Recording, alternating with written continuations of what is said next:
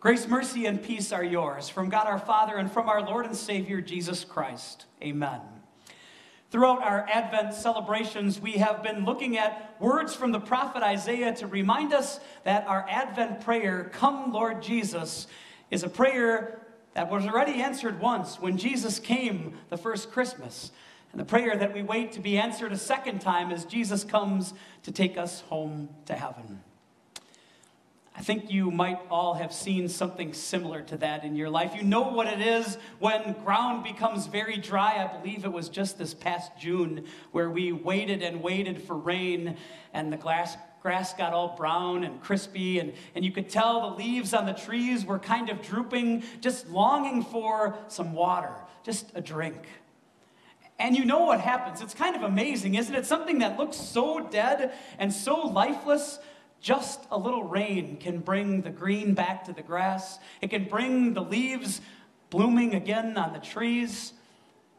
And I want you to keep that picture in your mind for the next few moments as we think about words from the prophet Isaiah in Isaiah chapter 35, because that's the picture that he wants us to see. Not so much from a physical sense, but from a spiritual sense. And so as we look at these words from Isaiah chapter 35 today, we pray, "Come, Lord Jesus, come as Messiah," first to bring us life, and then secondly to bring us joy. The words of the prophet Isaiah were written 700 years before Jesus came that first time. And as Isaiah wrote these words to God's people, Israel and Judah, he wrote words to people who had become a spiritual wasteland. That's how God has Isaiah describe his people. People who had turned their backs on God and become desolate in their hearts because they were chasing after the false gods of the land in which they lived. God describes them as a parched desert, without water, without life, needing something to change their situation. I imagine that after everything Isaiah had prophesied had come true, after the Babylonians had come in and destroyed the city of Jerusalem and carried God's people into captivity into Babylon, these words of Isaiah must have caused some distress for the people. To know that it was their sins that caused God to act in the way that he did. And now where? Where could they turn? What was the next step? What could they possibly do to get themselves out of the situation in which they were in? Maybe our situations aren't the same as the dried out, parched land that the people of Israel had become spiritually. But we certainly know the anxious thoughts of the people of Judah, don't we? And maybe this week anxiety is for our students in the form of tests, final exams that are coming up in the next week. Maybe for others, it's how are we going to make ends meet through this holiday season with the extra expenses that are coming up. Maybe it's a thought about a doctor's appointment that's scheduled because you're not sure what the doctor is going to say about your health or the health of a loved one. So many other things that can fill our hearts with anxiety and dread. And we wonder where do we look when it seems like God is taking his time coming back to this earth? Where are our answers? You know what a mirage is, right? Maybe you've seen this as you've been driving down the road. It looks like there's water in the road ahead. I want you to think about this, and I apologize that I'm not a scientist, and so for all of you scientists out there, you can probably correct me after the service. But I believe a mirage is an optical phenomenon by which light is refracted and makes an image appear on the ground in front of you, even though it's not actually there. Can you imagine if you're walking through a desert and you saw something like this, how excited you might be? There's water ahead. There's a chance to get a drink. There's a chance to take care of my dry and parched throat, only to discover it was never really there to begin with. And I think about the solutions that we come up with as human beings to avoid our anxiety, to come out of the things that cause us worry and pain and sorrow. Isn't it a chase? Aren't we constantly looking for the next best thing?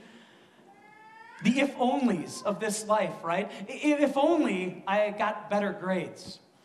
If only I got that promotion at work. If only I had that significant other in my life. If only my health was better. If only my debt wasn't so steep. But you realize any solution that we can come up with is just like what you see on that screen. It's a mirage. Oh, it might bring some temporary hope, some temporary pleasure, but it won't give us what we really need, because that can only come through the Messiah, the one who came to bring life. And that's exactly where God points us in Isaiah's prophecy. He talks about this dramatic turnaround, how the parched and dry land of the desert that was the spiritual condition of Israel was going to become a blooming cactus, flowered, full of life. It's amazing the turnaround that God could accomplish. He puts it in terms of healing. He talks about the blind seeing and the deaf hearing and the mute speaking and the lame leaping like deer. And that's a picture for us of the spiritual healing that only the Messiah can bring. Interestingly enough, you might know that Jesus, when John the Baptist was in prison in the New Testament, and he sent word to Jesus, wondering if Jesus was the Messiah or if we should be waiting for someone else, Jesus quoted words from Isaiah chapter 35. Tell John, he says, that the blind see, the deaf hear, the lame walk, the mute speak. Jesus is the fulfillment of this prophecy that we're about to read from Isaiah. It's Jesus who brings us the spiritual health that we need. He gives us faith to trust in him as the Messiah, as the Savior from sin. I love how Isaiah's his description continues, and he talks about the way, the safety of the road on which we travel through faith in Jesus. And in the New Testament, you might know that Jesus called himself the way. I am the way, the truth, and the life. And that later Christians would actually call the practice of the religion Christianity the way. That's the road on which you and I travel. A road full of God's peace and joy and protection. Why? Because you and I have been cleansed. Cleansed by the Messiah who came that first time, who grew up to be the Savior from sin that we need, who sacrificed himself on a cross and then rose from the dead to guarantee you that your sins are gone. God sees you not as a parched and dry desert. He sees you as blooming with life. The living water that Jesus called himself when he spoke to the Samaritan woman at the well. That's yours. That's yours through your Savior, Jesus. God sees you as his own dear child. Beauty instead of dryness. And then the final words of Isaiah, he simply reminds us this. We have, through that Messiah, everlasting joy. It's hard to wrap our minds around that, isn't it? Something that will last forever, and joy that will be ours because of the Messiah in eternity. This is the picture that Isaiah wants you and I to see. In the midst of hot sands, there's a bubbling spring. In the midst of dryness and what should be death, there's blooming and life. And that's the spiritual description of what Jesus brings to you and me. It's why we pray, come, Lord Jesus. Come as Messiah. Give us the life that we need and take us to eternal joy. A reading from Isaiah chapter 35. The desert and the parched land will be glad. The wilderness will rejoice and blossom. Like the crocus, it will burst into bloom. It will rejoice greatly and shout for joy. The glory of Lebanon will be given to it. The splendor of Carmel and Sharon. They will see the glory of the Lord, the splendor of our God. Strengthen the feeble hands. Steady the knees that give way. Uh-oh, lost me. I can find it in the Bible too if you guys can't get it. Oh, there you go. Thank you. Strengthen the feeble hands, steady the knees that give way. Say to those with fearful hearts, be strong, do not fear. Your God will come. He will come with vengeance. With divine retribution, he will come to save you. Then will the eyes of the blind be opened and the ears of the deaf unstopped. Then will the lame leap like a deer and the mute tongue shout for joy. Water will gush forth in the wilderness and streams in the desert. The burning sand will become a pool, the thirsty ground bubbling springs.